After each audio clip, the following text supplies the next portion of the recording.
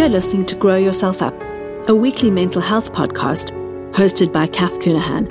I'm a psychotherapist, writer and speaker working in private practice in London. I specialize in the impact of our own childhood on our parenting and how we can heal and integrate our childhood trauma, wounding and stress so that we can inhabit our full adult selves. Join us each week as we talk about all things growing ourselves up, how we can tend to ourselves in our parenting, generational healing, and overcoming the impacts of childhood trauma. Together, we will become more self-compassionate, connected, authentic, resilient, and heart-centered so we can live our own full and beautiful lives. As a listener of this podcast, you're welcome to come over and join the Facebook group. So search on Facebook for Grow Yourself Up. It's a private Facebook group of all the listeners.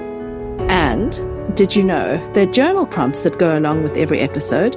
So sign up for the journal prompts on kathcoonahan.com or go to my Instagram, Kath Coonahan, and sign up at the link in the bio there. And you will get my newsletter, Nurture, Heal, Grow, which contains all the journal prompts. Looking forward to seeing you in the Facebook group. The podcast is produced each week by the wonderful Audio Cafe. Thanks for being here.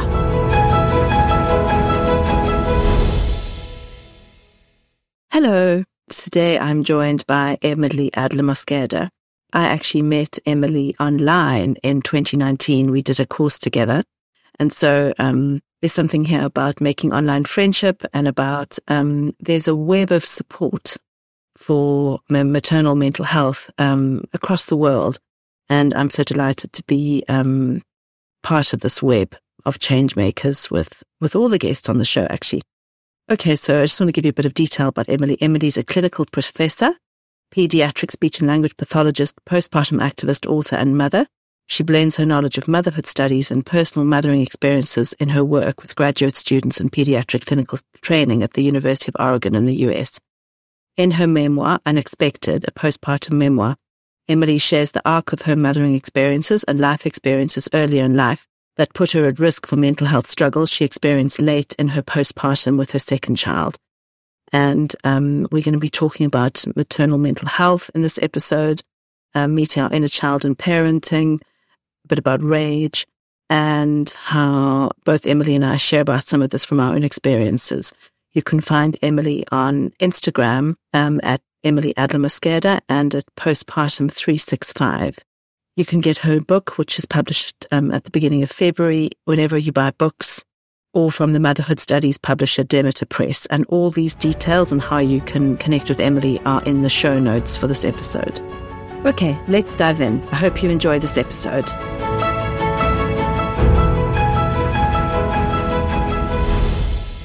So Emily, delighted to have you here.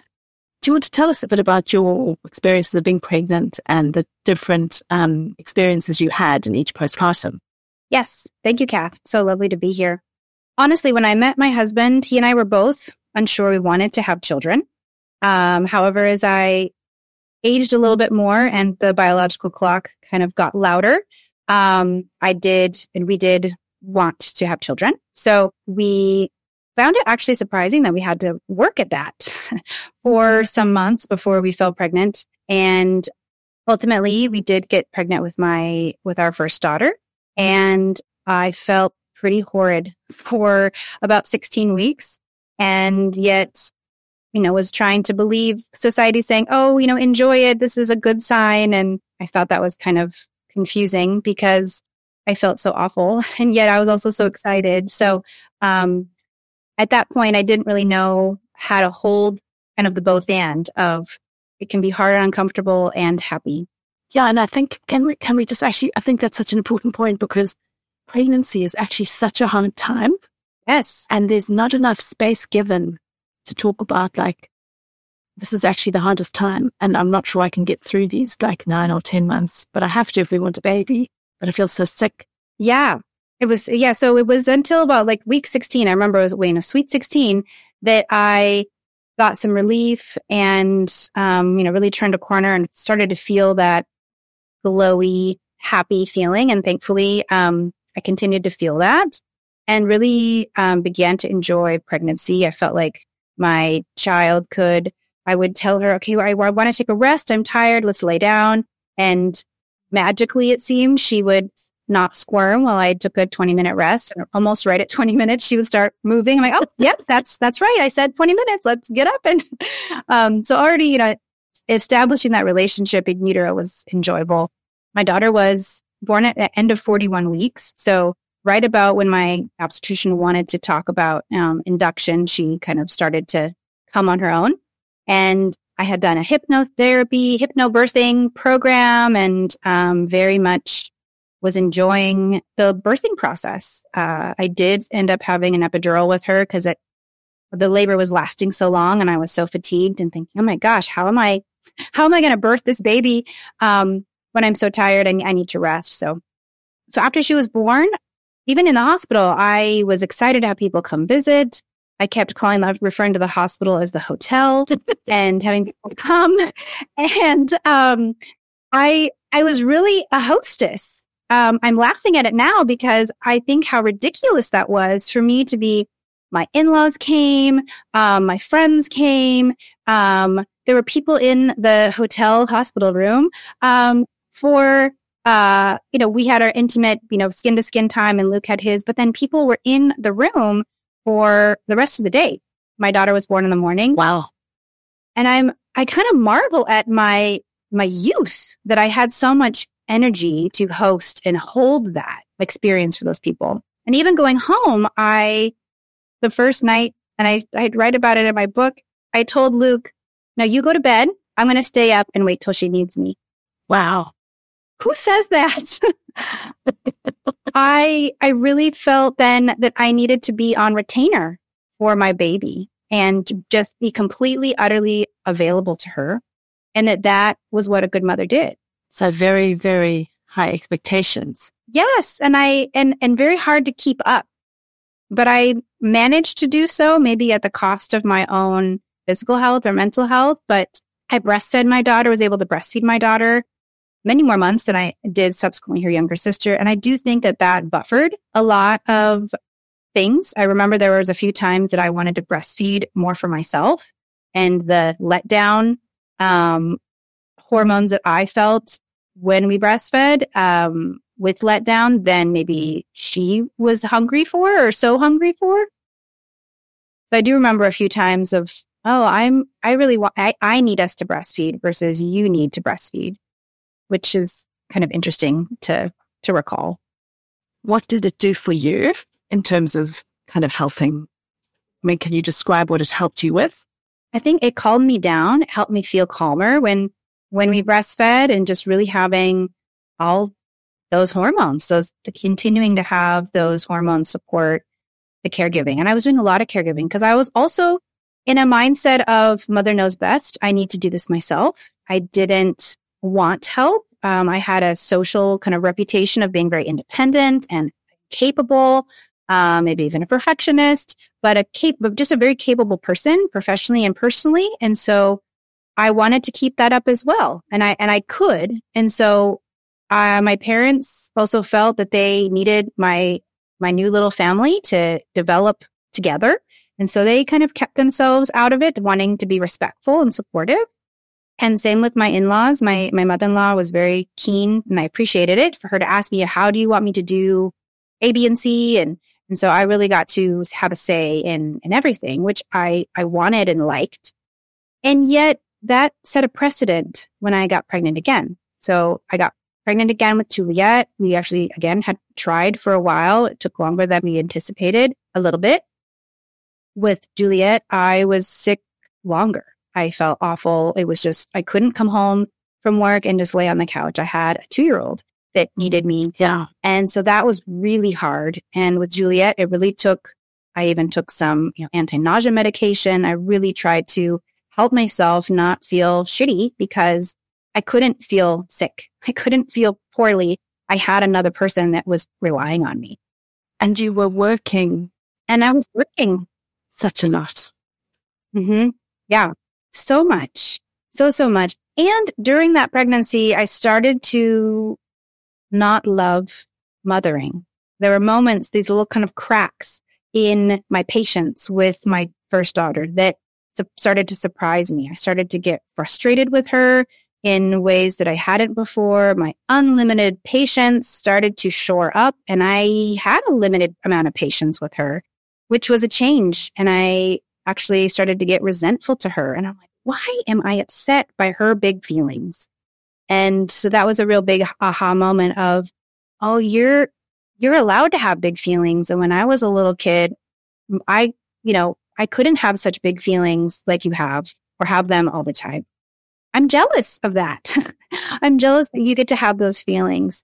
So those were some kind of new moments of reflection that I hadn't otherwise had about myself or my own childhood as it was starting to show up in being a mother and mothering. Yeah. Can I ask you something? How did that, because that feels like a really pertinent moment of allowing yourself to actually have your full feeling range.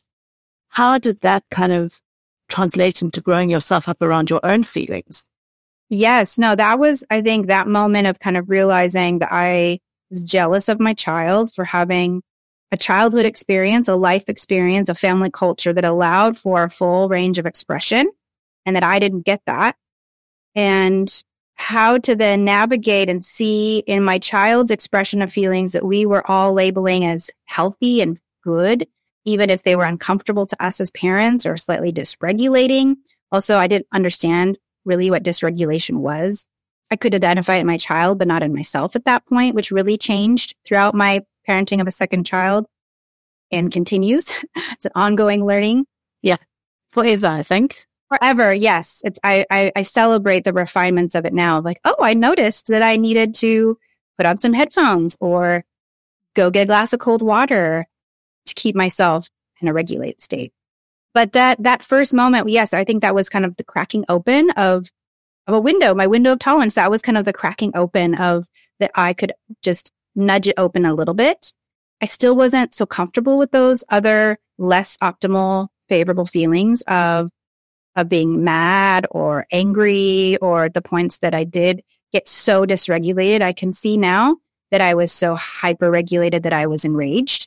Yeah. And because I had more life experience of being having dysregulation of the hypo, of being more, so being much more shut down space. And so having these kind of literally hotter feelings and hotter temperament was very unfamiliar to me and also very uncomfortable. And because I had been so otherwise shut down, it was like an eruption. It felt comparatively like this huge volcanic eruption whenever it happened, because it made my skin crawl.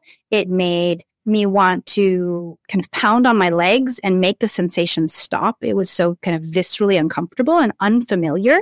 And so that was not what I thought would also be a part of caring for young children, which I didn't have personal experience of as a young teenager or young adult. I hardly did any caregiving in the sense of kind of babysitting. And then as my profession, I worked with children. I was surprised that I wanted to start working with children because I didn't go into the field of speech language pathology thinking I would work with children. I thought I'd work with adults in a medical setting. But there was something tender and fun about playing in kind of more play-based therapy that I think really spoke to my inner child, that I really got to meet when I became a mother and have continued to engage with. So not only did I have 2 biological children, but I met and have become acquainted with my own inner child. And sometimes I feel like I'm wrangling my adult self, inner child, 2 children, and from someone who doesn't have a lot of caregiving experience, that's a lot of kids all at once. I think that lots of the listeners on this podcast will resonate with that. I resonate with that because we really have to work to parent from our adult place. Yes. As opposed to us all parenting from like our 3-year-old or our 10-year-old at whatever developmental point our children are at. And I'm so pleased that you brought that in, because I think the job of this parenting, there's so much reparenting that happens every moment of every day where we have to reparent ourselves before we can even turn up as an adult for our children. I think what you're talking about the bodily sensations of rage might be a really useful thing to talk a bit more about. Did that happen more with after Juliet was born? Oh, certainly. Yeah, no, that happened with Juliet. Moments of those kind of somatic symptoms started, I'd say around 5 or 6 months postpartum with Juliet. I thought it was related to kind of the fact that my menses had resumed. My husband and I were chalking up these psychological moments or these kind of flare-ups or whatever, these, meltdowns or these times that I really did not feel like or act like myself to, I'm 6 months postpartum and I've just resumed my menses, my period. So there's a lot of hormones. Yeah. So we chalked it up to that, which likely is also part of what was happening. Yeah. But also I think what I was grappling with that I didn't know the name of was this whole concept of my nervous system and the different parts of the nervous system, what a window of tolerance was, what being hyper aroused could look like. And even now that I've, gotten more acquainted with it in just kind of even like the 101 education, which you've been a part of in different situations, that I didn't go into adulthood, let alone motherhood, with that knowledge of this is how we're always modulating our state of being. Yeah. And when your needs aren't being met because you're caring for somebody else, that's going to take a toll or there's going to be a price for that. And so you really have to also expand your awareness of yourself. And that in that learning process, while you're simultaneously working with a child who's, starting to crawl and get more active. And I was engaging with my 3-year-old who was very much a 3-year-old. It was so much to manage on top of also working. It just was so much to even fathom. There was so much that I couldn't do it all. And I needed to actually take a break from my job. It was getting to be very overwhelming. And I had a good friend of mine reflect back to me just how burnt out I was.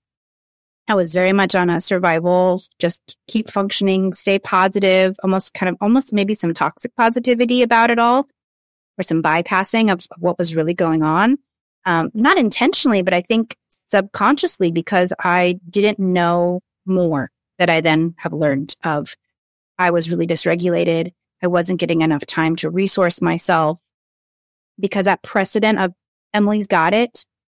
She doesn't need help, because there were moments that I really needed help and I wanted to ask for help, but I knew that I had set up these precedents. And so I was ashamed and that if I asked for help, that I would be seen as a failure. I was already seeing myself as a failure. And so I didn't want that confirmed by my parents saying, what do you mean you need help? Not that they would ever say that, but definitely the first couple of times that I did ask for help in a puddle of tears because I had definitely reached my max, there was definitely confusion on their face the first couple of times of kind of like, what's going on? Like we thought everything was okay because I kept up that front that everything was okay. But in the privacy of my home, I was scrambling to just get familiar with my own self, get familiar with the needs of my kids. And it really was dizzying. It just made me dizzy that I couldn't keep up. Yeah. And I think that I personally resonate with that, and in my labeling, I would call this more kind of my language, that we really suffer from our own perfectionism because we drive ourselves. Perfectionism drives burnout. So we drive ourselves and drive ourselves and drive ourselves to be burnt out. And then when we feel like we can't get things right, the crippling shame that really cuts us down, that tells us we can't ask for help and that somehow we've got something wrong or done something wrong. And really, we've become a mother. We have no idea how to become a mother. But again, the perfectionism, the idea of learning something as you're going along or having a process of learning, which will probably be forever, is so uncomfortable when you've always been really good at things or felt that you're really good at things. And I think many people don't do things that they are not good at when there's too much of a difficult learning process. I know that often if I'm not good enough at something straight away, I'm like, okay, that's not going to be my thing then. And you can't do that with motherhood. You just have to keep on kind of practicing and getting at it. I love what you said about the nervous system, because for the listeners, you've learned a lot about your nervous system from listening, but what you describe about having a 3-year-old, a baby who's starting to learn to crawl and a job, like the signs of danger coming in at you from a nervous system perspective, those cues of danger coming into you, constantly must have just sent you into overwhelm so much of the time. And I think that's so common. Oh, so overwhelmed. I was just drowning in that feeling.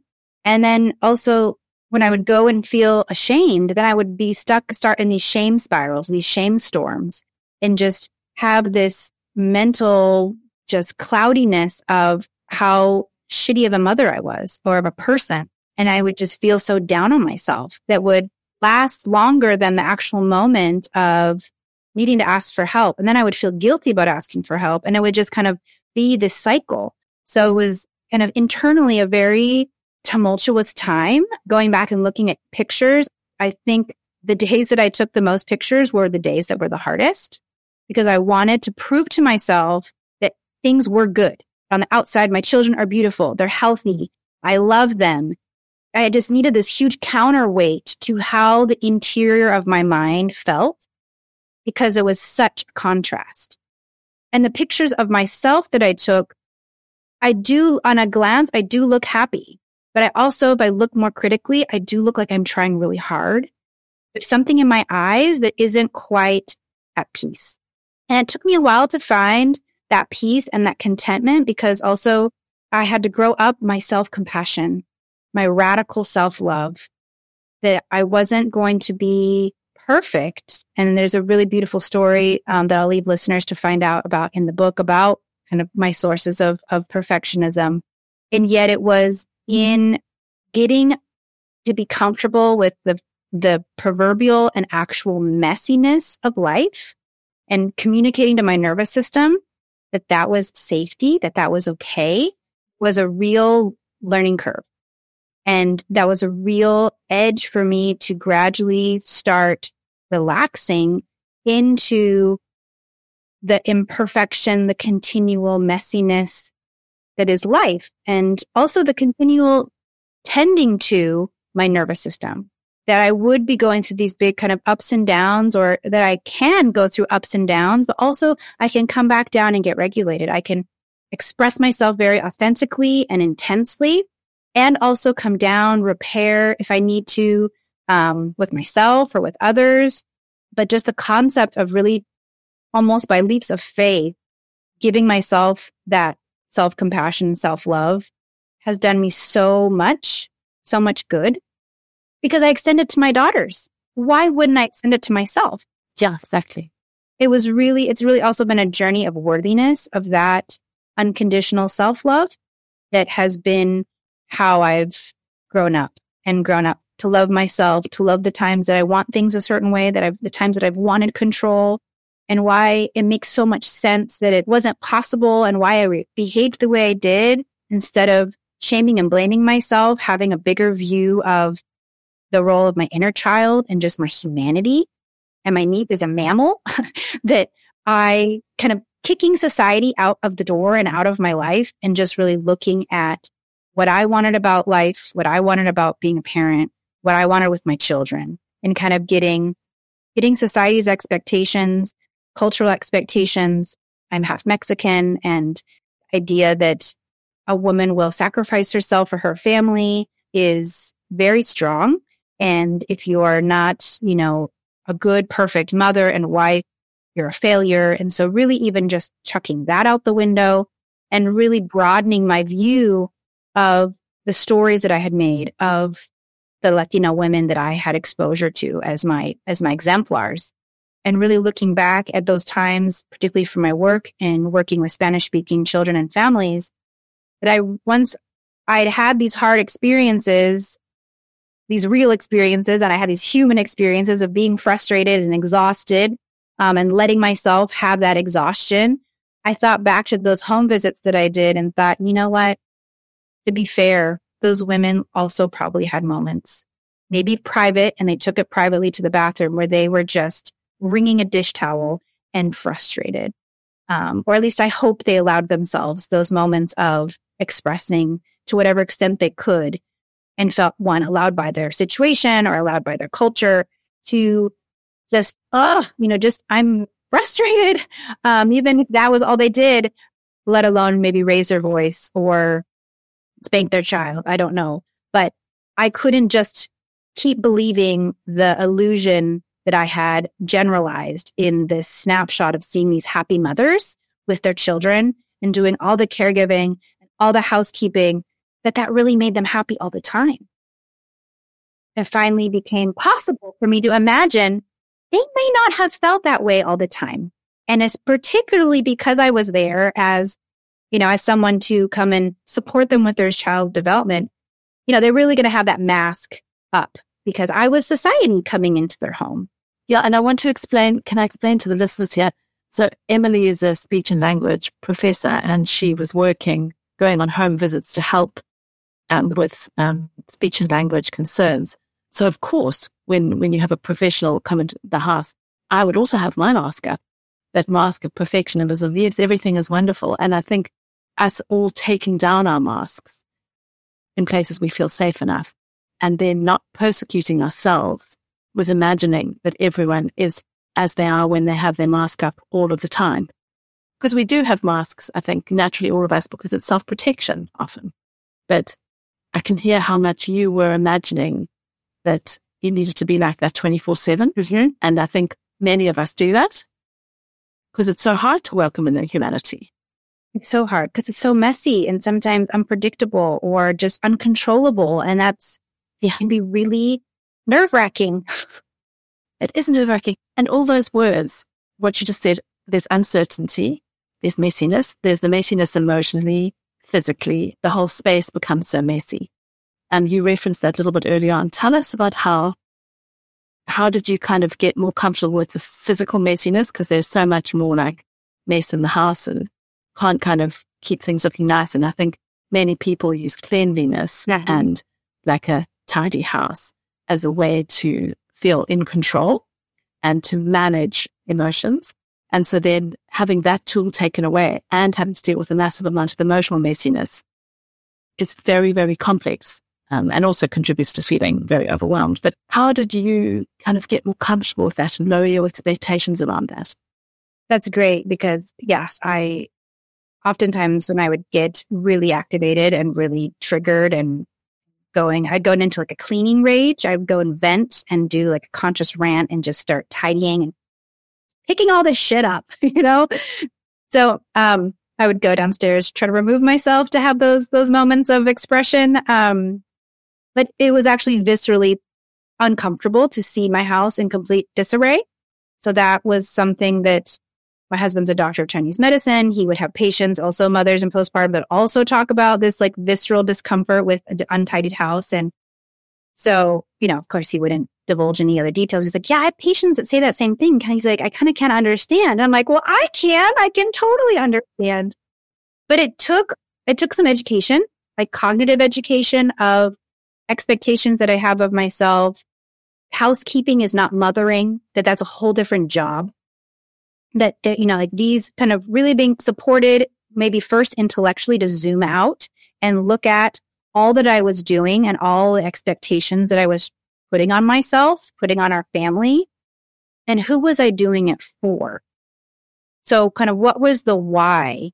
And that helped me shift. Like if I did go and do something that maybe I had asked my partner, my husband to do, if I went and did it myself, it was because I genuinely wanted to do it. But I checked in. So I did it. It was kind of after doing some more body scanning and kind of tending to my needs that at first, yes, tending to my environment was something that historically I had also done as a university student. I would come home, tidy my living space a little bit, and then I could focus and study. So it wasn't something that was different in my temperament. Yeah. But it was just in this new situation, I had other people living with me. I couldn't always have such control. But I did start to see little by little, what did I, for my own sense of staying regulated, did I need to do? But I would check in. I'm like, okay, what do I really need to put away or clean up, if anything? So just starting to do that check-in. Did I really need to do that? And at first, there'd be the few times that I said, no, I don't. Then I would go and do what I really needed to do, which maybe was I would go lay down, or I would go make myself a snack, or go make myself a cup of tea. And so it was that very slow transition from needing and feeling compelled and almost compulsion to tidy and clean. When I had a moment, I would start turning that moment to myself and check in, literally touch my hand on my heart, hand on my abdomen, close my eyes, and just, what do I need? And even maybe say that out loud. What do I need? Do I need to put the laundry away? No, I don't need to. No one's going to be hurt. If someone comes in and sees it, they see it. Maybe they'll say, oh, I can do that for you. If someone was going to come into my home. So it was just a very gradual kind of, desensitization or deprioritization and a reprioritization of myself and my needs. Because I had erroneously equated a good woman has no needs. Being low maintenance is the best. And low maintenance by no maintenance was good. I have to stop you here because I want to do like a massive drum roll or something. I wish I had like some I don't know, musical something to shake here because I want every listener to really hear that because that's very, very widespread and it's total rubbish. It totally is. It's not good to have no needs. It just totally screws you over. Yes. All the time. And we need to tend to ourselves. So I'm so happy that you said that. So everyone, please note that it doesn't mean like low maintenance is not good. And have your needs. Yeah, please have your needs. And if someone does make someone probably the opposite sex, oh, you're too high needs. Like, well, then maybe they're not needed in your life. But I mean, when we're talking about basic human needs, if you really look at what your needs are of, I need and needed before pregnancy and since pregnancy, 8 to 9 hours of sleep. I need quiet and alone time. I'm an more introverted, have an introverted inclination. I need that alone time. Now I might need to negotiate that differently now as a mother, but being able to state that I need that does not make me selfish, does not make me a bad person. And if anything, it just makes me really clear on who I am and what I need. Like a fish needs water. A dog needs to go for a walk every evening. Different animals need different things. And from our life experiences, that also shapes what we need. So that was also a huge thing, learning, again, in a very messy time and maybe in not the best elegant ways that I become more graceful and mostly skilled at clarifying, identifying to myself what my needs are, communicating what I need as my needs, being able to anticipate those needs a little bit to be more planful, because that would, in an ideal situation that can maybe happen every once in a while, not that everything needs to be ideal, but that can be helpful. But sometimes it's after the fact, or that's how I was learning, that I would start to get edgy and cranky, and then I'd be like, oh, and I would even narrate to my children, kind of some mindedness, some reflexive functioning of, I am getting crabby. Oh, I didn't have enough for breakfast. I need to go and stop and have a snack. Thank you for your patience. I'm going to go get a snack. So instead of apologizing for the fact that I'm human and I have needs, I say thank you. Thank you so much for your patience. Thank you so much for waiting. And I really try to extend that because I also don't want my daughters to feel like they have to apologize for who they are and for what they need. Yeah, and that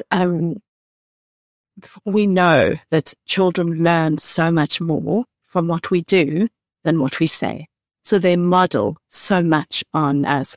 My girls actually want to have their own podcast because of this podcast. They keep on wanting to participate in the podcast because they know where it's recorded anyway. That's by the by. But so that modeling of what I am doing, they want to do it too. And so you meeting your needs and modeling, oh, I'm noticing my, my emotional state is getting a little bit more kind of highly charged and I can feel my nervous system is in need of some soothing.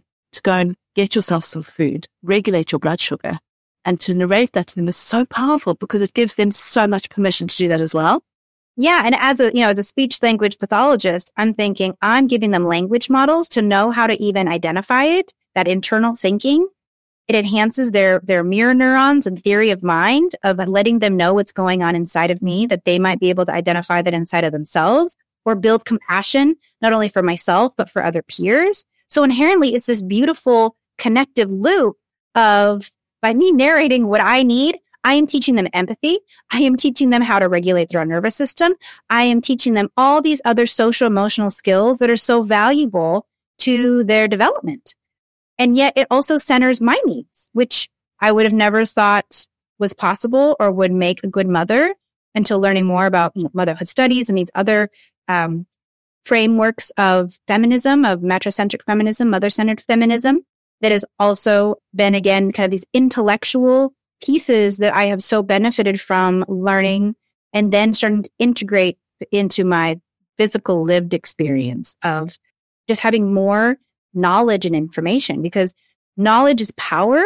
And also at the same time, in working with patients, there is defined literature that stroke patients who get education about a stroke and their caregivers and their community, they have better outcomes because they understand and have some education about what happened to them, what's going on, what they might expect. And that really reduces anxiety. And so I feel like entering motherhood, there wasn't enough explicit education about dysregulated nervous systems. What is your nervous system? Having needs, what we do to mitigate and navigate regulation all the time. Do we get up and go for a walk? Do we chew gum because we want to chew and bite on something? We're doing all these things that we don't really realize is to keep ourselves awake and focused and within our window of tolerance. But getting some of that overt, explicit education, maybe as young adults or in our adolescence, and then again,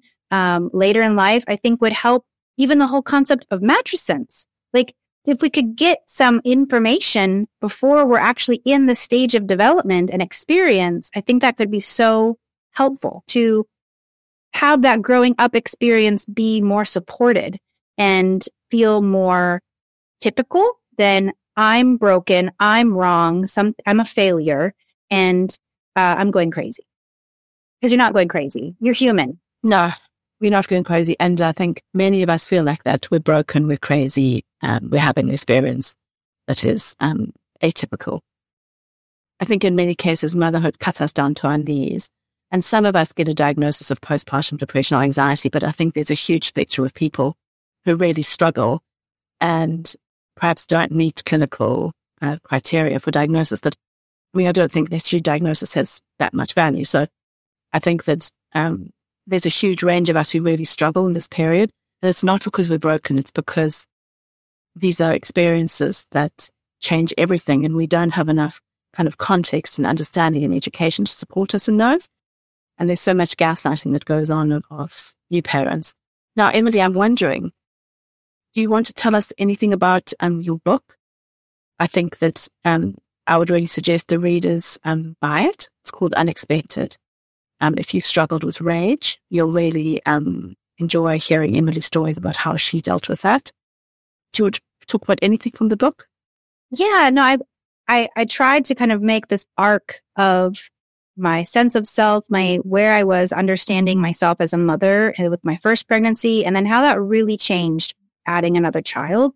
But also just, I think I was already entering the trials and tribulations or the learning curve of the really kind of intense growing myself up that happened to happen when I was pregnant again, but with a 3-year-old. So I think as you mother longer, whether you have one child or more children, there are just new seasons, new years of mothering, another 365 days of postpartum. So I would say that it just really shows I really got curious about my ethnic identity of being half Mexican and kind of how much did that play into how I was feeling about myself and these ideas of motherhood that I took on. And then I also share kind of in scenic language what it was like for me to grapple with maybe taking a leave from work, getting extra support and getting a nanny and kind of all these internal stories and judgments that I worked through. And so I really show and share my thought process. What was I grappling with inside my head to get a nanny, to get support, that I historically had judged, I would never do that. So I also talk about meeting my inner child and getting more acquainted with her in a very clear way and really having some aha moments and trying then to put that into my mothering and the messiness that was the first couple times, 5th times, 12th times of trying to integrate and acknowledge my inner child as well as my actual child and children. It's kind of a peek into a mother's mind who's really trying to grow herself up, and the inner dialogues that I had with myself and how that was being met by external circumstances, and how I also didn't know, and this was also what I learned while I was writing the book, how experiences in my adolescence and my adolescence mental health had made kind of risk factors for being really dysregulated and having, perinatal anxiety and mood disorder symptoms. However, like you, Kath, I don't know that I've got mixed feelings about diagnoses of mental health, when I really think under all the mental health diagnoses that are important for individuals to get support. And if you are medicated, take your medication and to be supported in that way. And underneath all of it is our nervous system. And I think with more understanding of our nervous systems, that those hypo symptoms and hyper symptoms of dysregulation can be adjusted by pharmaceutical medication, but also alternative methods of medication and remediation. But I also think just education of what it is your body needs and what your nervous system needs and your life and lived experience, your epigenetic, your relational, your family history experiences of anxiety and depression, and kind of much more complex than meeting, in the DSM-10-5 diagnosable, clinical diagnosing symptoms. I think it's much more complex than that. The individuals in crisis do need some relief. I felt like my moments of crisis were not so intense that I needed to take a pharmaceutical prescription. And I talk about that and why an earlier experience in my adolescence really played into that decision, and why it wasn't just me being stubborn. I had a good reason. I had some body memories about why that wasn't a good idea. And I'm so pleased you touched on that, because that, I really want listeners to know that everyone has different experiences around what support they need postpartum. I kind of had a breakdown at like 10 months postpartum, and I did go onto medication. I needed that capacity at that point that the medication gave me to kind of live and do what I needed to do, to work, to manage, to kind of address some of the issues that I had faced. I'm really conscious, I guess, of, in fact, I really want each of you who's listening to hold your own experience about, it doesn't matter whether you've got a diagnosis or you don't have a diagnosis, or you are on medication or you're not on medication, honoring your own experience and really investigating your own needs is kind of the most important thing, I think. Yeah. And I also would encourage listeners to seek out mental health professionals that know and are familiar with perinatal mood and anxiety disorders, that look at those risk factors that maybe aren't so prevalent in your immediate, maybe last 5 or 10 years of your life, but maybe go back further than that. In my acknowledgments, I talk about some things that I learned while I was editing in the book from Postpartum Support International that really helped me see and bring in content to the book of this longer arching points of relevance that I had kind of discounted, but actually played some of a role of what I was experiencing when kind of everything came tumbling down in my late postpartum with my second child. And childhood trauma was a huge contributor to that, and the adaptations that we deliver, that we develop. So perfectionism is a contributor to yes, they talked about that. Postpartum. Okay, before we close, Emily, is there anything else you'd like to share with the listeners? It's been really beautiful to have you on. It's been such an honor. And Kat, I just want to say thank you for making this offering of Grow Yourself Up, your podcast content and length, and the way you share so candidly from your own mothering experiences, as well as from the literature and your professional self, and kind of presenting your integrated self of your mothering self and your professional self. I have personally found so helpful. I've shared your podcast with friends of mine that are mothering. So I just thank you so much for what you're offering, and I'm excited to see what Grow Yourself Up does for those listeners. That's so sweet.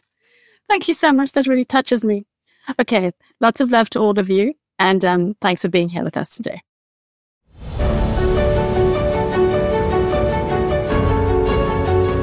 You've been listening to Grow Yourself Up, hosted by Kath Cunahan. We'll be back next week with a new episode supporting you to better understand and tend to yourself for more heart-centered, connected, authentic, and resilient living.